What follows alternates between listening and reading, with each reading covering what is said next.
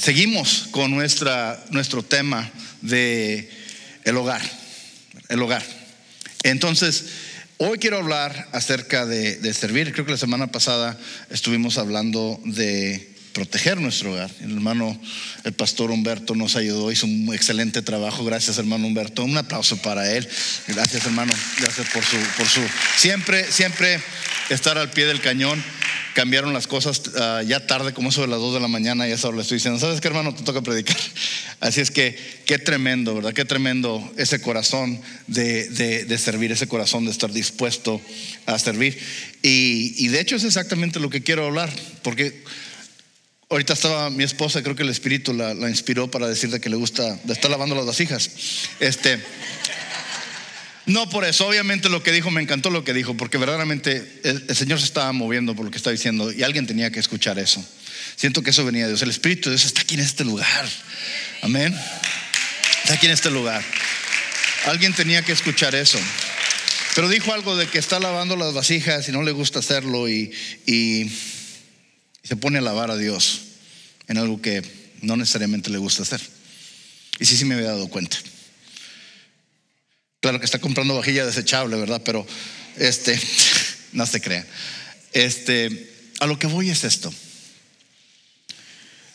¿cómo se mantendría la casa? ¿Cómo se mantendría un hogar si no trabajamos en el hogar? ¿Cómo se mantendría el hogar si no estamos haciendo algún esfuerzo para servir en el hogar? Hablamos de la cimentación. Hemos hablado de la protección del hogar. Ahora vamos a hablar del mantenimiento. Vamos a hablar del servicio. Vamos a hablar del servicio. Es un tema muy básico, un tema muy esencial para la iglesia, porque es muy fácil jugar a la iglesia. Señor, se me quedaron callados, pero es muy fácil jugar a la iglesia. Empezar a sentirnos cómodos en los asientos, a sentirnos cómodos, a venir a alabar, a ser consumidores de la palabra de Dios. Pero ¿cuántos de ustedes saben que no se debe de parar ahí? Tiene que haber acción, tiene que haber trabajo, tiene que haber servicio. Antes de leerles lo que les voy a decir, les quiero sumarizar todo. Si no servimos como cristianos no servimos. Les voy a dejar que lo dijeran. Si no servimos como cristianos no servimos. Porque el centro del evangelio, el eje del evangelio, es el servicio. Así es que para poder mantener nuestra casa y para hacer que nuestra casa crezca, nuestra casa prospere, tiene que haber servicio. Vamos a ponernos de pie, mis hermanos. Quiero leerles de Juan capítulo 13 este pasaje que es muy importante. Muy importante. Es un pasaje absolutamente central en todo lo que es la historia del evangelio y lo que es la prédica del evangelio. Jesús está con sus discípulos, están durante lo que conocemos como la última cena. Está a punto, se está despidiendo de ellos. Jesús ya sabe que va a ir a la cruz, ya sabe todo lo que está pasando, y está con ellos y los está preparando para darles el manto de ser los próximos líderes, de ser las próximas cabezas, digamos, de la iglesia, los próximos pilares de la iglesia. Son las personas que él ha estado con 3 años, los ha estado preparando, los ha estado mentoreando, les ha estado enseñando, y lo último que hace, les da una lección en lo que es ser un líder. ¿Cuántos quieren ser líderes? ¿Cuántos les gustaría que el Señor los usara grandemente, tremendamente? Entonces este mensaje es para usted. Mira lo que dice la palabra de Dios en Juan 13 versículo 2. Dice: llegó la hora de la cena. El diablo ya había incitado a Judas Iscariote, hijo de Simón, para que traicionara a Jesús. Sabía Jesús que el Padre había puesto todas las cosas bajo su dominio y que había salido de Dios y a él volvía. Así que se levantó de la mesa, se quitó el manto y se ató una toalla a la cintura. Luego echó agua en un recipiente y comenzó a lavarles los pies a sus discípulos. Y secándoselos con la toalla que llevaba en la cintura, cuando llegó a Simón, Pedro le dijo: ¿y tú, Señor, me vas a lavar los pies a mí?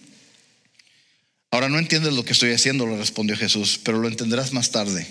No, protestó Pedro, jamás me lavarás los pies. Si no te los lavo, no tendrás parte conmigo. Entonces, Señor, no solo los pies, sino también las manos y la cabeza. El que ya se ha bañado no necesita lavarse más que los pies, le contestó Jesús, pues ya todo su cuerpo está limpio. Y ustedes ya están limpios, aunque no todos. Jesús sabía quién lo iba a traicionar, y por eso dijo que no todos estaban limpios. Cuando terminó de lavarles los pies, se puso el manto y volvió a su lugar. Entonces les dijo: ¿entienden lo que he hecho con ustedes? Ustedes me llaman maestro y señor, y dicen bien porque lo soy. Pues si yo, el Señor y el Maestro, les he lavado los pies, también ustedes deben lavarles los pies unos a otros. Les he puesto el ejemplo para que hagan lo mismo que yo he hecho con ustedes. Ciertamente les aseguro que ningún siervo es más que su amo, y ningún mensajero es más que el que lo envió. ¿Entienden esto? Dichosos serán si lo ponen en práctica. Y esto es la palabra de Dios. Señor Padre Santo, pido que tú, Señor Padre, te muevas aquí en esta casa como lo has estado haciendo. Pido que tú toques los corazones de tu pueblo, Señor, y que tu palabra, tu espíritu transforme nuestros corazones. Que tú, Señor Padre, guíes mis palabras, Señor Padre, hoy, que sean eficientes y efectivas para tocar a tu pueblo, Señor. Que nos ayudes a escudriñar nuestro corazón, Señor, y ver qué es lo que tenemos que hacer para verdaderamente ser útiles en tus manos. ¿Qué debemos de hacer para verdaderamente servir, Señor Padre, a nuestra casa, servir a la comunidad? En tu santo nombre lo pedimos, amén y amén. Pueden tomar asiento, mis hermanos. Qué tremenda cosa está haciendo Jesús aquí, ¿verdad? Está enseñándoles, les quiere hablar de liderazgo, les quiere hablar de cómo deben de hacer. ¿Y qué se pone a hacer? Se pone a lavarles los pies. Pies que estaban sucios, que tenían lodo, que olían feíto, que no traían manicure ni pedicure, y les está lavando los pies. Así es que aquí vemos, quiero hablarles de esto de servicio, lo que es el servicio. Pero como le digo, es algo fundamental de ser cristiano, porque Jesús nos está demostrando, inclusive dice: les acabo de poner el ejemplo de lo que deben de ser ustedes. Sí, me dicen Señor, me dicen Maestro, y tienen razón, porque sí lo soy, y Señor y Maestro con mayúsculas. Dice, entonces tienen completa razón, porque sí lo soy, pero aún así miren lo que estoy haciendo por ustedes. Les estoy poniendo el ejemplo para que no quiero que se les suba después y se sientan demasiado importantes. No les dijo eso, esa es la traducción, la versión Salinas, ¿verdad?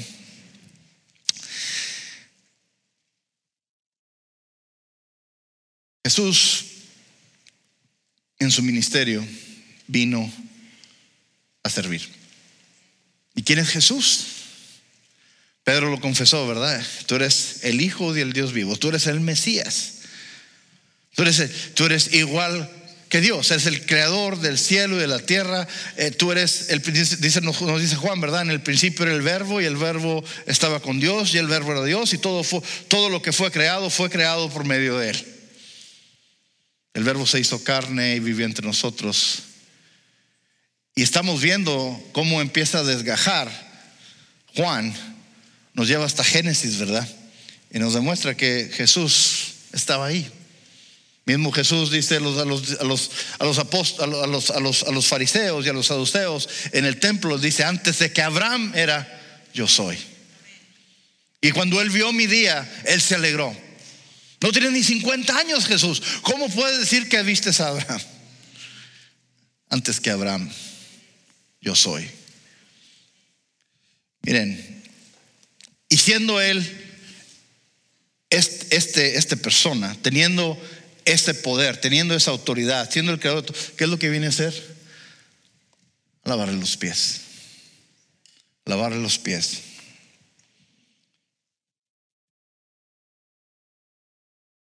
¿Por qué?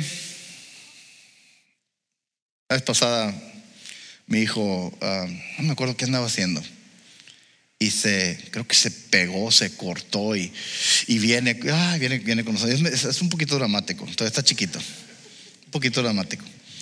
Entonces, y el mejor Oscar para el mejor actor de drama va para es medio dramático a veces, pero ahí va.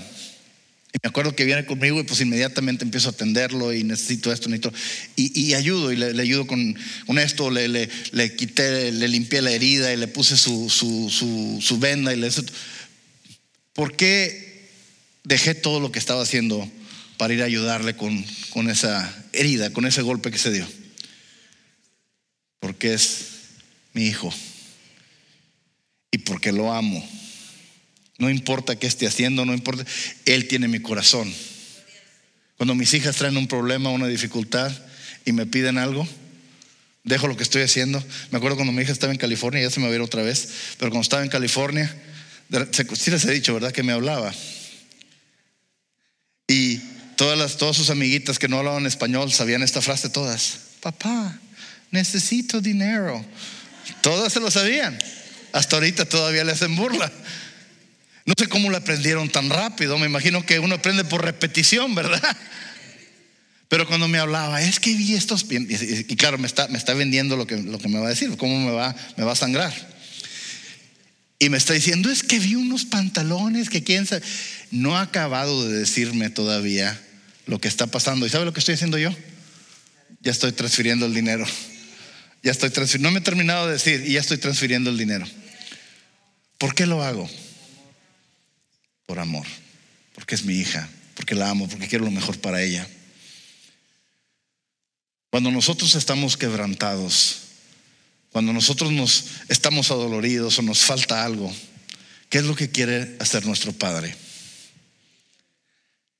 Quiere hacer exactamente lo mismo. Quiere venir, ¿qué es lo que dice? El Espíritu de Dios está sobre mí para predicarle las buenas nuevas a los pobres de corazón, para librar a los cautivos, para abrirle los ojos a los ciegos, para sacar a los que están encarcelados, ¿verdad? Es tremendo lo que dice Jesús.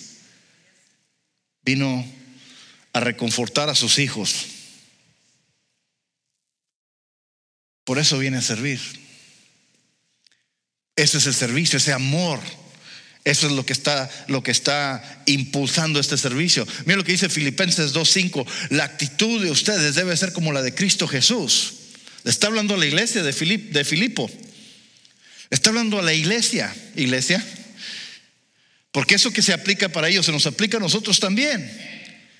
¿Qué es lo que dice? La actitud de ustedes debe ser como la de Cristo Jesús, quien siendo por naturaleza Dios con D mayúscula, no consideró el ser igual a Dios como algo a que aferrarse. Por el contrario, se rebajó voluntariamente, tomando la naturaleza de siervo y haciéndose semejante a los seres humanos. Y al manifestarse como hombre, se humilló a sí mismo y se hizo obediente hasta la muerte y muerte de cruz.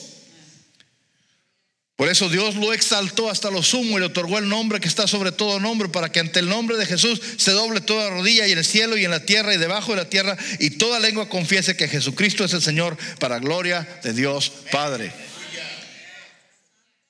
¿Por qué se le otorgó tanta autoridad y tanto poder? ¿Por qué se le otorgó toda la gloria, toda la honra, verdad? Como cantamos. ¿Por qué? Por su humildad, por su obediencia. En lo que hizo el enemigo para caer, y quiso caer al hombre, la creación máxima de Dios, fue por medio del orgullo. Y Jesús, creo que ya les he hablado de esto, ¿verdad? Venció todo eso con su humildad. ¿Y qué más se va a humillar Él, siendo quien es, para venir a servirnos a nosotros, a servir a estos discípulos, a lavar los pies de todos ellos? No sé si se dieron cuenta de un detallito que había ahí. De hecho, este pasaje comienza, el diablo empieza a hablar del diablo, ¿verdad? Ya había entrado ¿en quién? En Judas Iscariote. ¿Quién es Judas Iscariote? Judas Iscariote, qué bueno que preguntó, es el que traicionó a Jesús, el que lo vendió. Lo vendió por unas 30 monedas de plata. Así como José fue vendido por 20 monedas de plata, pero ya después con los años y el interés y cómo cambiaron las finanzas, se vendió por el precio de un esclavo. Vendió a Jesús los 30 monedas de plata y lo traicionó. Y él estaba entre los 12. Y Jesús, sabiendo lo que iba a hacer, no le lavó los pies a él, se brincó y se... No, ¿verdad? ¿Qué es lo que hizo Jesús?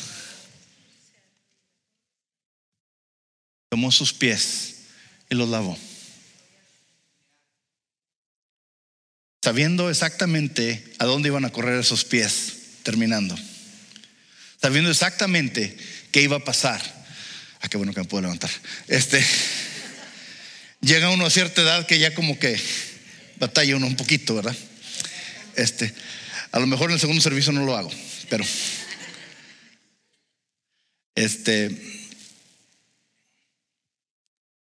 sabiendo qué es lo que iba a hacer este hombre, aún así lava sus pies. ¿Cuántos saben que servimos a un Dios que es justo, que hace llover y que hace que el sol salga sobre los justos y los injustos, sobre los santos, sobre sus enemigos, sobre todos? A todos nos da la misma oportunidad. Inclusive dice, cuando Pedro le dice, lávame todo, le dice, no necesito lavarte todo. Ya voy a pagar por tus pecados. Vas a estar lavado. No necesitas nada más lavarte los pies. Es nada más es lavado temporal, nada más de lo que te estás lavando. Ustedes pueden lavar pies, yo puedo lavar todo lo demás. No tengo que lavarte más, Pedro. No seas exagerado, no seas dramático.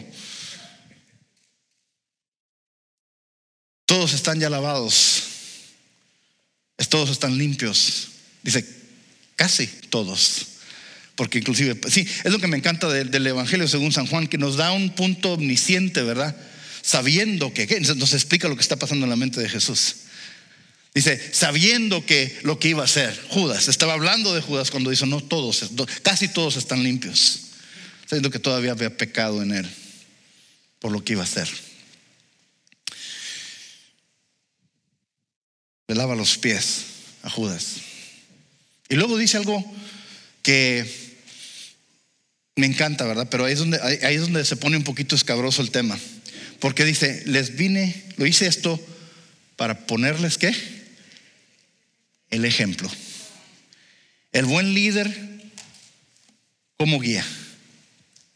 Por el ejemplo, ¿verdad? Yo no voy a poner a alguien a hacer algo que yo no hago, ¿verdad? Entonces es algo.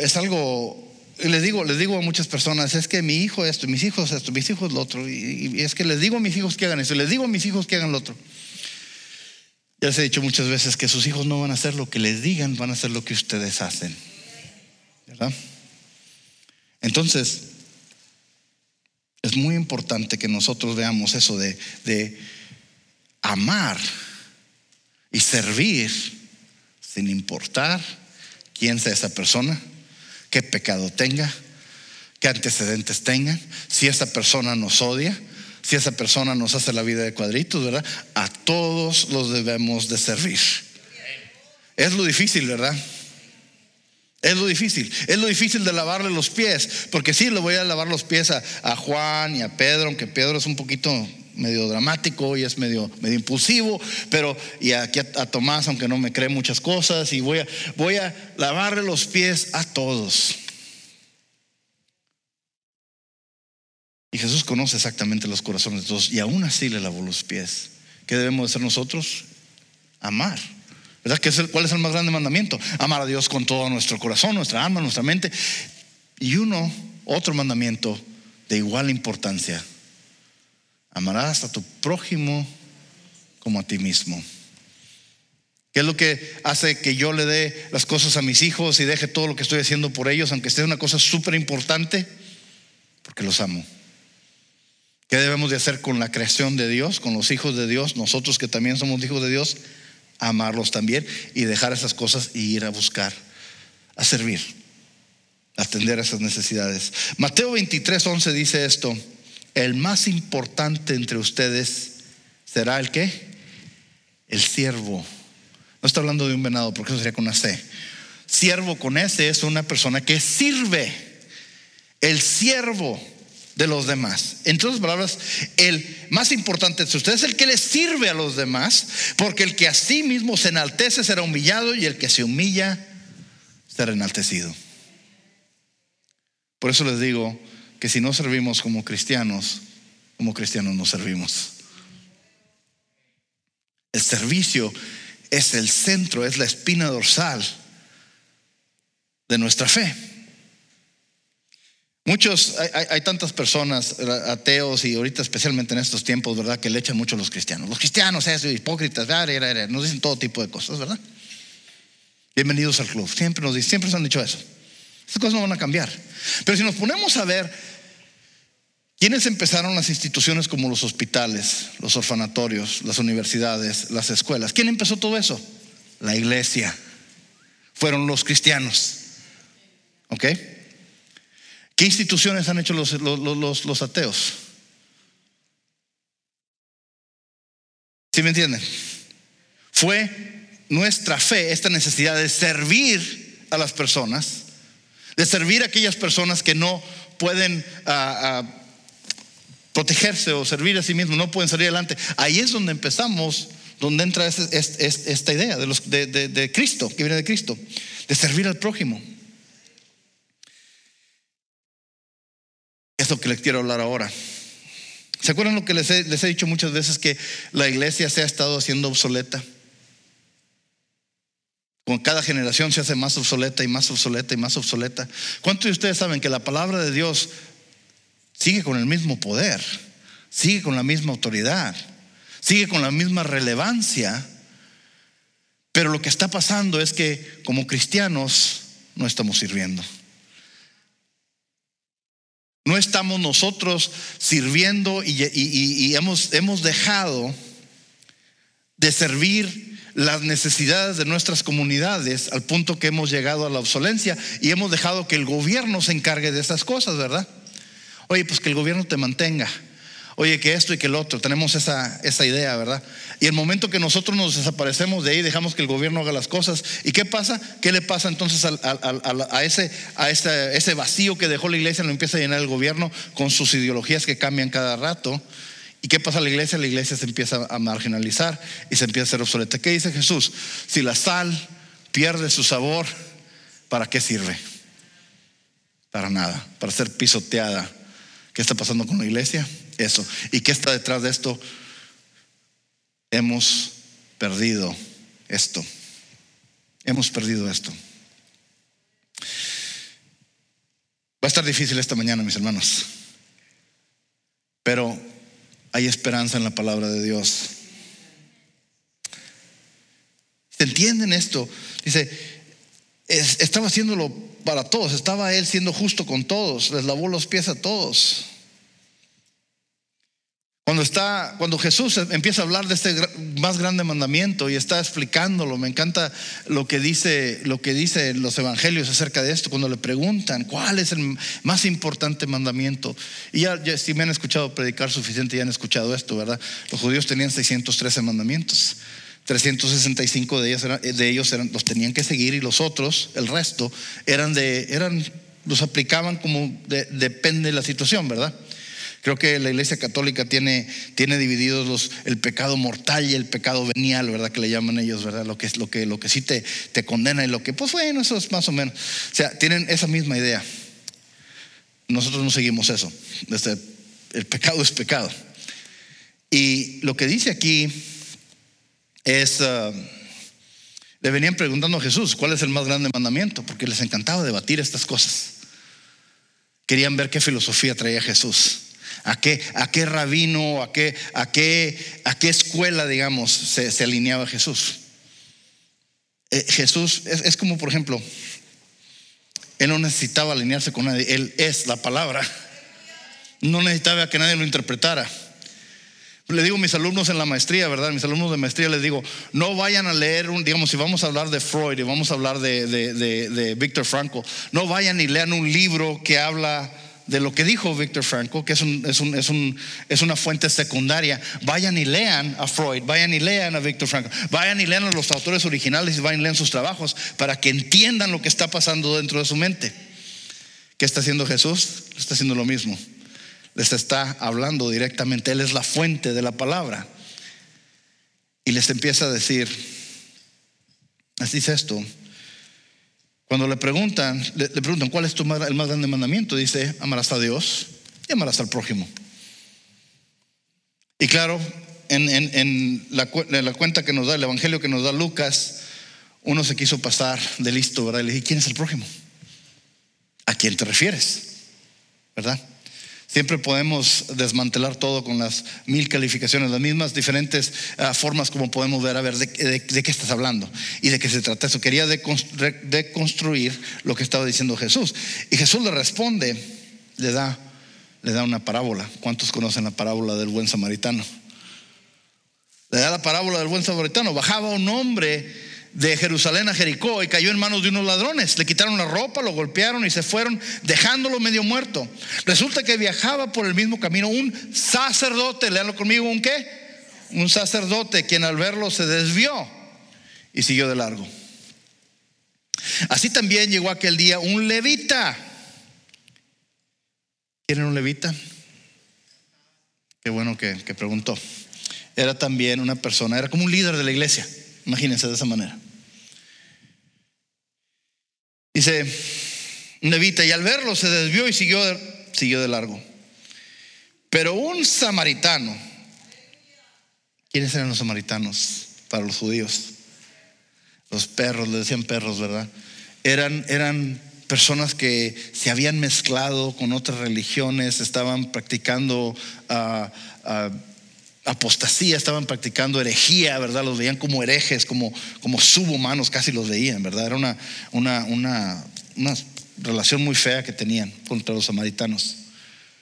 Pero Jesús, me interesa cómo siempre vemos que avienta una puntada para allá con los gentiles, ¿verdad? Y siempre utiliza a los gentiles para avergonzar al pueblo de Dios que estaba fallando, teniendo todo lo que tenían.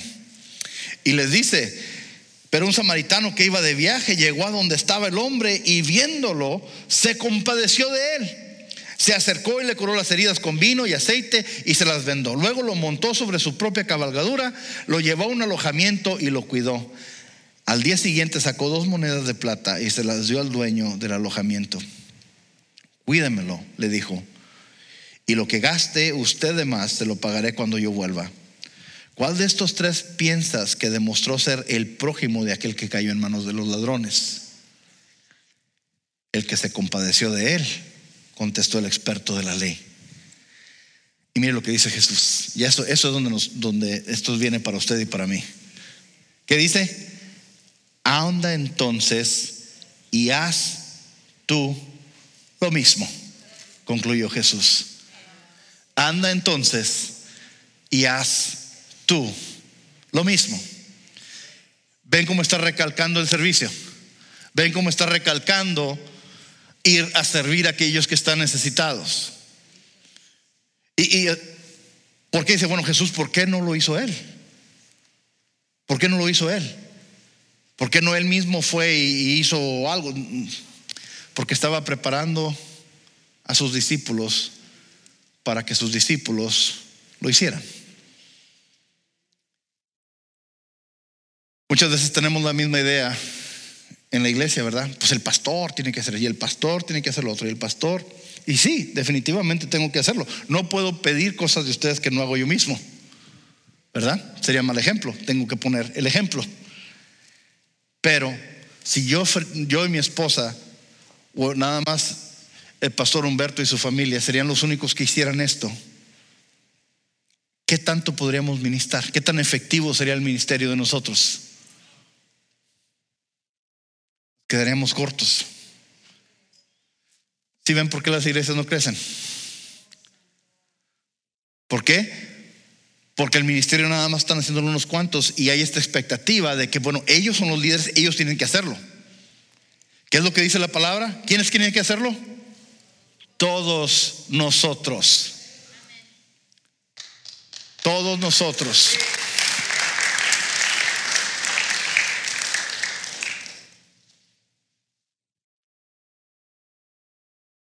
Si no servimos como cristianos no servimos. Mire lo que dice Mateo 9:13. Aquí está Jesús viendo, mire lo que dice. Jesús recorría todos los pueblos y aldeas, enseñando en las sinagogas, anunciando las buenas nuevas del reino y sanando toda enfermedad y toda dolencia. Al ver a las multitudes, tuvo compasión de ellas, porque estaban agobiadas y desamparadas como ovejas sin pastor. La cosecha es abundante, pero son pocos los obreros, le dijo a sus discípulos. Pídanle por lo tanto al Señor de la cosecha que envíe obreros a su campo. Está Jesús, me imagino que iba en su autobús de tour, ¿verdad? Iba viendo por las ventanas lo que estaba pasando, ¿verdad? Su jet privado, me imagino, iba viendo lo que estaba pasando. Y ve toda esa gente. ¿Y qué es cómo la describe la palabra? ¿Estaban qué? Dice, estaban agobiadas y desamparadas como ovejas sin pastor. ¿Cuántos de ustedes han estado viendo las noticias y estado leyendo lo que está pasando? ¿Cómo describiría usted a la gente en estos días? ¿Por qué hay tanta desesperación? ¿Por qué hay tanta violencia? ¿Por qué hay tanta división? ¿Por qué hay tanto problema? Tanta dificultad. Porque la gente está agobiada y desamparada. ¿Qué es lo que causa esa violencia? ¿Qué es lo que causa esa división? ¿Qué es lo que causa? La gente está agobiada y desamparada. Entre menos tienen a Dios y más se enfocan en sus propias cosas, más se dan cuenta la futilidad de lo que están haciendo. Y eso los lleva a más desesperación.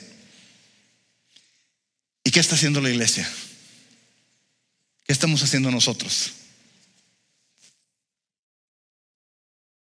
Vamos a verlo en el internet.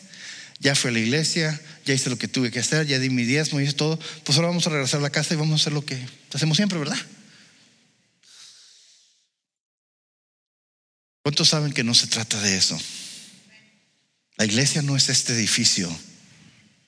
La iglesia está ¿dónde? La iglesia somos nosotros, ¿verdad? Pero el campo donde debemos de estar trabajando e impactando está allá afuera. ¿Cuántos conocen? ¿Cuántos estaban viéndonos cuando estábamos nada más en línea? Estaba todo esto cerrado, estaba yo con la cámara nada más aquí platicando, ¿sí? Tratando de ponerme en una posición para que me viera flaquito. Pero no funcionó, ¿verdad? Una de las cosas que decía mucho es que qué mejor oportunidad para hacer la iglesia que en la situación en la que nos encontramos ahorita en esta pandemia. Si usted está viendo los niveles estaba leyendo un reporte de los niveles de depresión y ansiedad, los niveles de relapso, digamos, personas que están utilizando drogas, personas que están falleciendo de sobredosis, subió casi el 30%, nada más en estos meses. ¿Por qué? Porque la gente está agobiada, estresada, desamparada. Porque no tienen la palabra de Dios, porque no tienen nada que los ancle. Y están ahorita en una situación de desesperación que están llegando. ¿Y qué está haciendo la iglesia? Quiero que los bendiga esto, mis hermanos. No lo vean como regaño, porque esa no es mi intención. Mi intención es quiero recordarles de los fundamentos de lo que nos está pidiendo Jesús que hagamos. Porque no dice, déjame ir a salvarlos a todos. No dice que vamos a pedirle al Señor de la cosecha que mande ¿qué? Obreros. ¿Quiénes son los obreros? ¿Cuántos obreros tengo aquí en la casa? ¿Cuántos obreros tengo aquí en la casa? Levante sus manos, póngase de pie si usted es obrero. Si usted quiere ser obrero, póngase de pie. Ok, nada más para aclarar. Que dice, hecho esto, he lavado los pies para ponerles ¿qué? el ejemplo.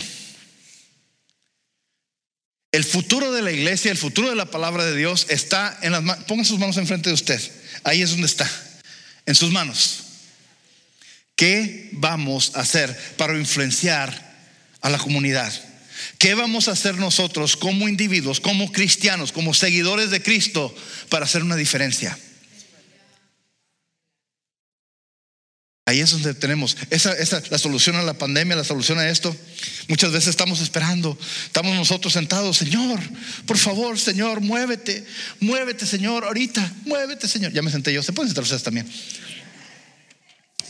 Muévete, Señor, muévete. Y el Señor también está sentado, Él está acá y está diciendo, pues ya les di la oportunidad, ahora muévanse ustedes. Muchas veces estamos esperando nosotros a Dios y Dios nos está esperando a nosotros. Acuérdense lo que decía Carlos Marx, ¿verdad? Que se burlaba de los cristianos. Decía que la religión es el opiato de las masas, porque están esperando que todo les caiga del cielo. Pero tenemos que, para poder cegar, tenemos que hacer ¿qué?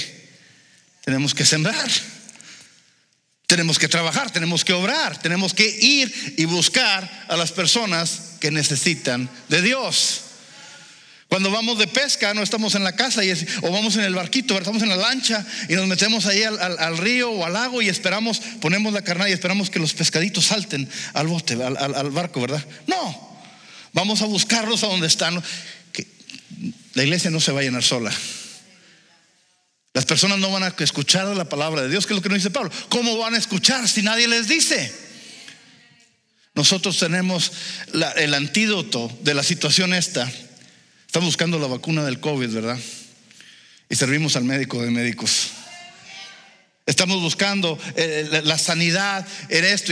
Y nosotros hemos visto, nos hemos sido sanados de cáncer, hemos sido sanados de esto, del otro. ¿Y qué estamos haciendo? No estamos compartiendo la palabra. Servir al prójimo, mis hermanos.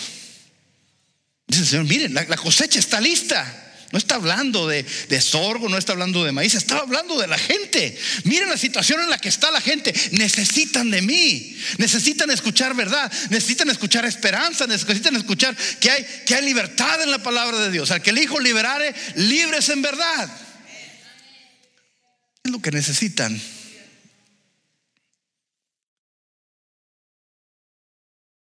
Pero va a ser muy difícil. De una manera práctica, ¿verdad? Ese es el lado espiritual. Pero el lado práctico, tiene que haber algo práctico. Jesús siempre hablaba de cosas espirituales, pero siempre daba ejemplos prácticos, ¿verdad? Todas las enseñanzas, por eso utilizaba no metáforas, parábolas, para explicarnos un concepto espiritual en una forma práctica para que nos cayera el 20, para que lo entendiéramos. Tiene que haber algo práctico. ¿Cuántos de ustedes saben que no podemos influenciar y verdaderamente ser eficientes a empezar a ministrarle a la comunidad en masa si no nos organizamos primero? ¿Cómo podemos servir a las vasijas, a las personas, invitar a la familia, a toda la familia, especialmente la familia de mi esposa, que son muchos, invitarlos, traerse a toda la tribu, ¿verdad? Invitarlos a comer si no están las vasijas lavadas? No estoy diciendo que no la está lavando muy bien mi esposa, está muy buen trabajo.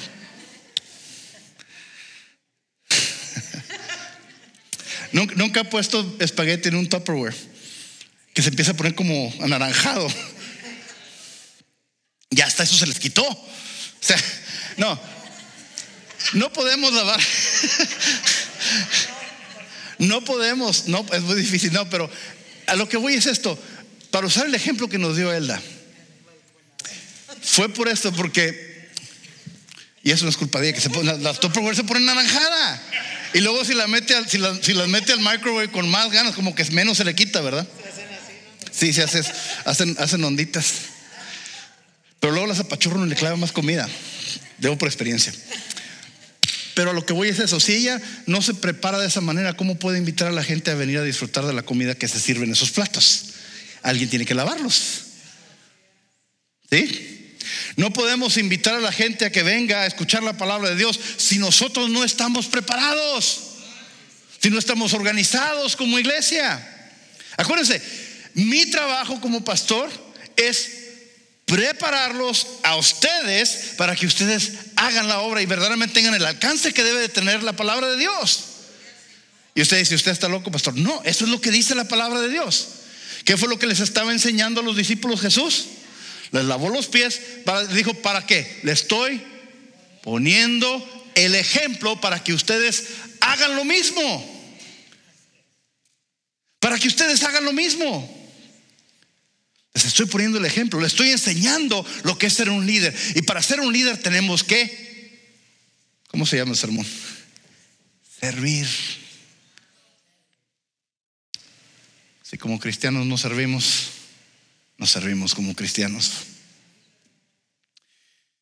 Para poder nosotros impactar. ¿Cuántos quieren ver que la gente empiece a llegar y es conocer a Dios y conocer la palabra de Dios y que la gente se empiece a salvar y vidas se empiecen a cambiar y los enfermos se empiecen a sanar? ¿Cuántos quieren ver esas cosas en la iglesia de Dios?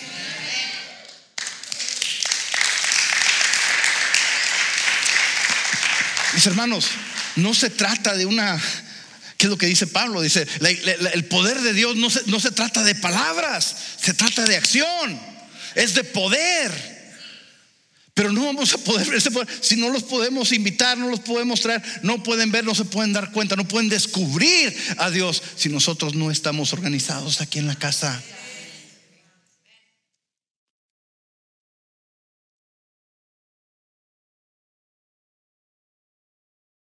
Les voy a hacer esta pregunta y voy a cerrar los ojos porque no quiero ver. ¿Cuántos de ustedes les gusta ver o recibir el servicio aquí en LFA? ¿A cuántos de ustedes les gusta escuchar y recibir y venir al servicio de aquí de LFA? ¿En cuánto les gusta el producto que estamos presentando? Claro, obviamente es la palabra de Dios, ¿verdad?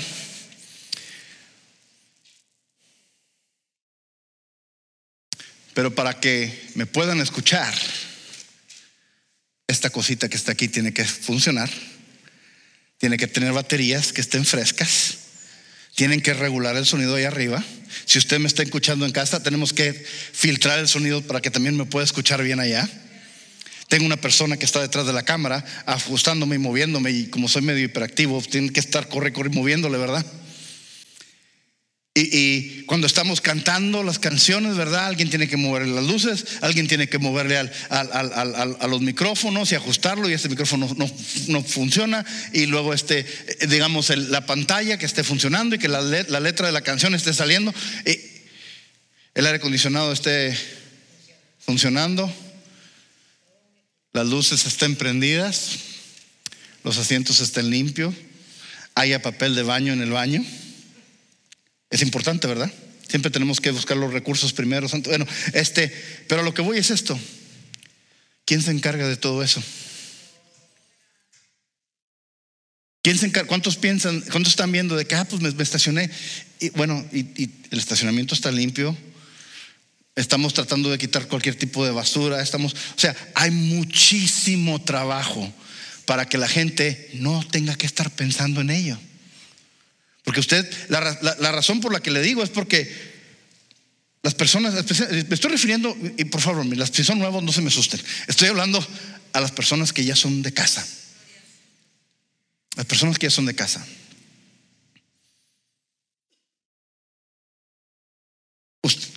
La intención es que usted llegue, se pueda sentar y pueda recibir el evangelio, ¿verdad? Eso es para las personas nuevas. Pero para que esas personas puedan venir, las personas nuevas puedan venir y recibir y disfrutar del evangelio, y que todo esté saliendo paz, como lo tenemos programado, al menos que se presente el Espíritu Santo y nos diga, no, vamos a hacerlo de otra manera, entonces ya es otro rollo. Pero tiene que haber preparación y necesitamos líderes. Necesitamos líderes. Necesitamos ujieres. Necesitamos personas que nos ayuden a darle la bienvenida. Necesitamos personas que nos ayuden a desinfectar. Ustedes no se dan cuenta porque lo estoy entreteniendo mientras están desinfectando todas las puertas, todos los baños, y el momento que salen empiezan a desinfectar todos los asientos. Todo eso tenemos líderes que tienen que hacer esas cosas. Ahorita necesito líderes allá arriba con el sonido. con la proyección, para que no corra Priscila, porque por Priscila se me va a quebrar un pie. No la han visto correctamente, y con zapatos de tacón alto, como si nada, ¿verdad? Y trae un bebé y trae la computadora y trae todo, y va al mismo tiempo, ¿verdad? Y va hablando en el radio, todo. Esta niña parece, se me hace que es como uno de esos cuchillos suizos, ¿verdad? Que traen ahí de todo, multiusos. Pero a lo que voy, mis hermanos, es cuando entré, por ejemplo, déjenme darle un poquito detrás de las cámaras. Cuando entré al santuario, llegué, estoy aquí y empiezo a escanear todo. La temperatura está bien. El problema, me doy cuenta, ok, hay una luz azul que está ahí en esa pantalla, y ya como que no deja que se vea muy bien las cosas, así es que hay que mover esa luz. El micrófono azul no se oye muy bien, se oye un poquito medio como raro, hay que ajustarlo. Esto vamos a hacer, y lo estoy diciendo, Priscila, esto, asegúrate que hagan esto, asegúrate que hagan. ¿Por qué? Porque necesitamos que la presentación sea lo mejor posible para que la gente lo pueda disfrutar. Pero para poder hacer eso, necesitamos gente. Para poder empezar a ayudar en la comunidad y empezar a hacer una diferencia en la comunidad y alcanzar y hacer la necesidad y ayudar a la gente, llenar sus necesidades, alguien a hacer una visita o algo a una persona que esté enferma. Hay preparación, no nada más vamos a mandar a una persona nada más porque quiere ir, hay que prepararla, ¿verdad? Entonces, todo requiere personal, requiere tiempo, requiere esfuerzo. Si no servimos como cristianos no servimos. Tenemos que servir. No se trata de venir a calentar el asiento. Y le estoy hablando a las personas que ya son de casa. Que ya son de casa y que a lo mejor hasta ahorita no se han involucrado en servir. Acuérdense, no se trata de venir nada más a consumir la palabra de Dios. Es de consumirla, aprender ella para que ayudarle a otros a que vengan a consumirla, para después entrenarlos a ellos, y así nos vamos avanzando. ¿Cuántos de ustedes han jugado ajedrez? O de perdido damas chinas, ¿verdad? Si usted ve ese cuadrito, ¿verdad? Esa mesita, ¿verdad? ¿Cómo se llama? La tabla, gracias, la tabla. Tiene 64 cuadritos. Tiene 64 cuadritos. ¿Okay? Hay una historia que dicen que el que lo inventó se lo llevó un rey. El rey le encantó, o sea, por estar verdaderamente haciendo estrategias y pensar cómo podría vencer al oponente. Le gustó mucho la complejidad del juego. Y entonces le preguntó el rey a la persona que lo inventó: ¿cómo te puedo pagar por este invento tremendo que hiciste? Y le dice: muy fácil, dame un grano de arroz por el primer cuadrito, pero quiero que lo dobles por cada cuadrito. O sea, el primer cuadrito pues es 1, en el segundo pues son 2, en el tercero pues son 4, porque cada vez lo vamos doblando, ¿verdad? Y granitos de arroz, así hasta que nos vayamos hasta el último cuadrito. Claro que sí, definitivamente, páguenle. Y fueron a hacer cuentas, así como Priscila corre después de aquí a hacer cuentas, ¿verdad? Luego regresa, se oyen los taconazos, ya, al fin regresó. Y le dicen al rey: oiga, rey, hay un problemita. ¿Por qué?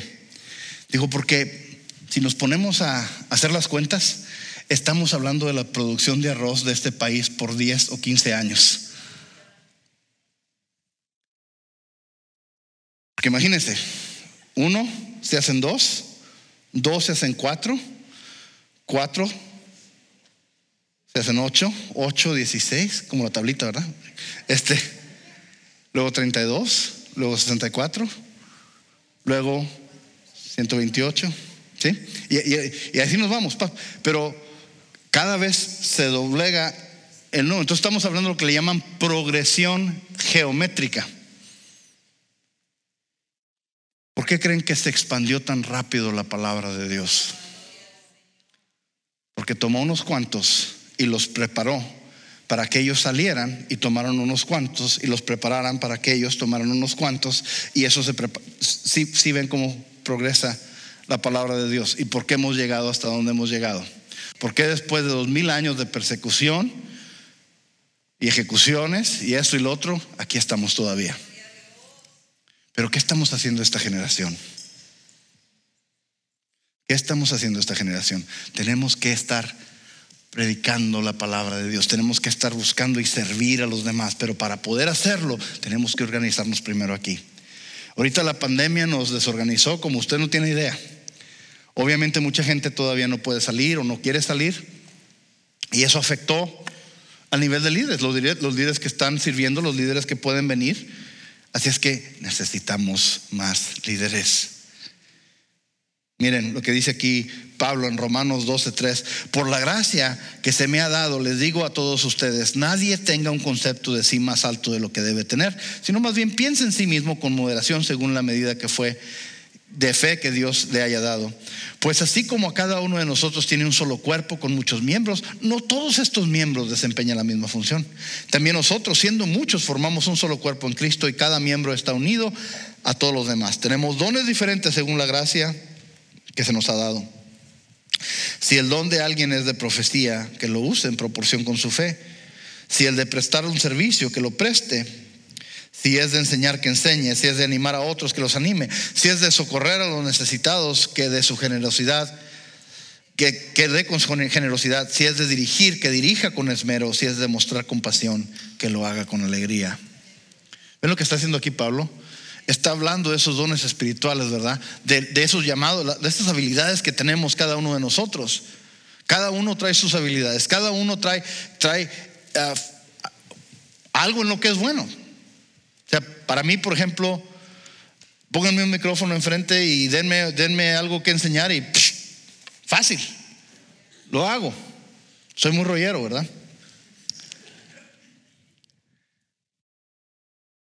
Pero por ejemplo, pónganme a organizar algo y como que como que baja el cero y no contiene, ¿verdad? Pero por ejemplo, mi esposa no la dejo predicar porque pues, después me quita la chamba, es muy buena también para predicar. Pero si le dan a ella algo para organizar, así te lo organiza, porque así funciona ella. Ese es su don. ¿Cuáles son los dones suyos? ¿De qué manera puede utilizar sus dones para el reino de Dios? No, pues yo sé esto, no, pues yo sé lo otro, no, pues yo sé contabilidad, yo sé esto. Necesitamos ayuda. Por si no ha sido claro el mensaje que estoy queriendo decir, necesitamos ayuda.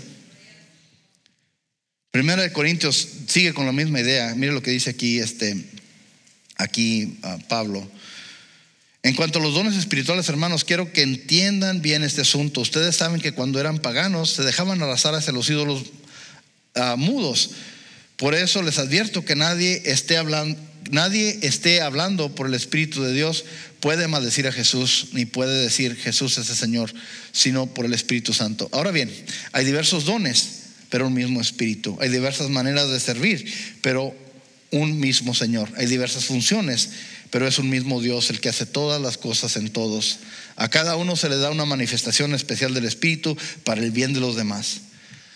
Unos Dios le da por Espíritu palabra de sabiduría, a otros el mismo Espíritu palabra de conocimiento, a otros fe por medio del mismo Espíritu, a otros por ese mismo Espíritu dones de sanar enfermos, a otros poderes milagrosos, a otros profecía, a otros discernir espíritus, a otros hablar en diversas lenguas y a otros a interpretar lenguas. Todo esto lo hace un mismo y único Espíritu, quien reparte a cada uno según Él lo determina. Somos únicos. ¿Qué nos decía Oscar Wilde? No quiera ser otra persona porque todos los demás lugares ya están ocupados. Debemos ser nosotros mismos, ¿verdad? Y utilizar los dones que tenemos y ponerlos al servicio de Dios. Ahora, ¿qué me está pidiendo, pastor? Que deje mi trabajo y me venga a la iglesia 100%. No le estoy pidiendo eso. Estoy pidiendo no solamente siga trabajando, pero use su trabajo, use su influencia, use su círculo de influencia para usted ministrarle a la gente alrededor suya. Para usted ser la luz en medio de las tinieblas, usted ser la sal y la luz, ¿verdad? Donde quiera que esté. Y yo sé que hay ciertos reglamentos y todo, pero donde esté usted puede tener influencia, ya sea con su familia, con sus compañeros de trabajo, en todos lados. Puede decir lo que dice el hermano Humberto, me encanta escucharlo, el pastor Humberto, ¿verdad? De que estaba buscando cómo ministrarle a alguien y por fin el Señor se lo dio. He escuchado tremendos testimonios de lo que estaba haciendo Dios ahí. Pero, ¿qué puede hacer usted? Si usted nos puede ayudar con los niños, ahorita pues no tenemos servicios de niños. Yo sé que muchos de ustedes nos ayudan también, pero les digo, hay tantas cosas. Tenemos en cualquier departamento que usted piense o se imagine, necesitamos ayuda. Necesito personas acá arriba también que me ayuden con alabanza. Si usted sabe cantar, usted sabe tocar un instrumento, me da pena, no le hace, no se preocupe, lo ponemos en el lado oscurito, o sea, o puede cantar detrás de la cortina, no le hace. Pero necesitamos ayuda, mis hermanos. Tenemos que servir. Hay tanta gente que necesita de Dios, y qué mejor la iglesia para alcanzarlos donde están. Vamos a ponernos de pie, mis hermanos, para concluir hoy.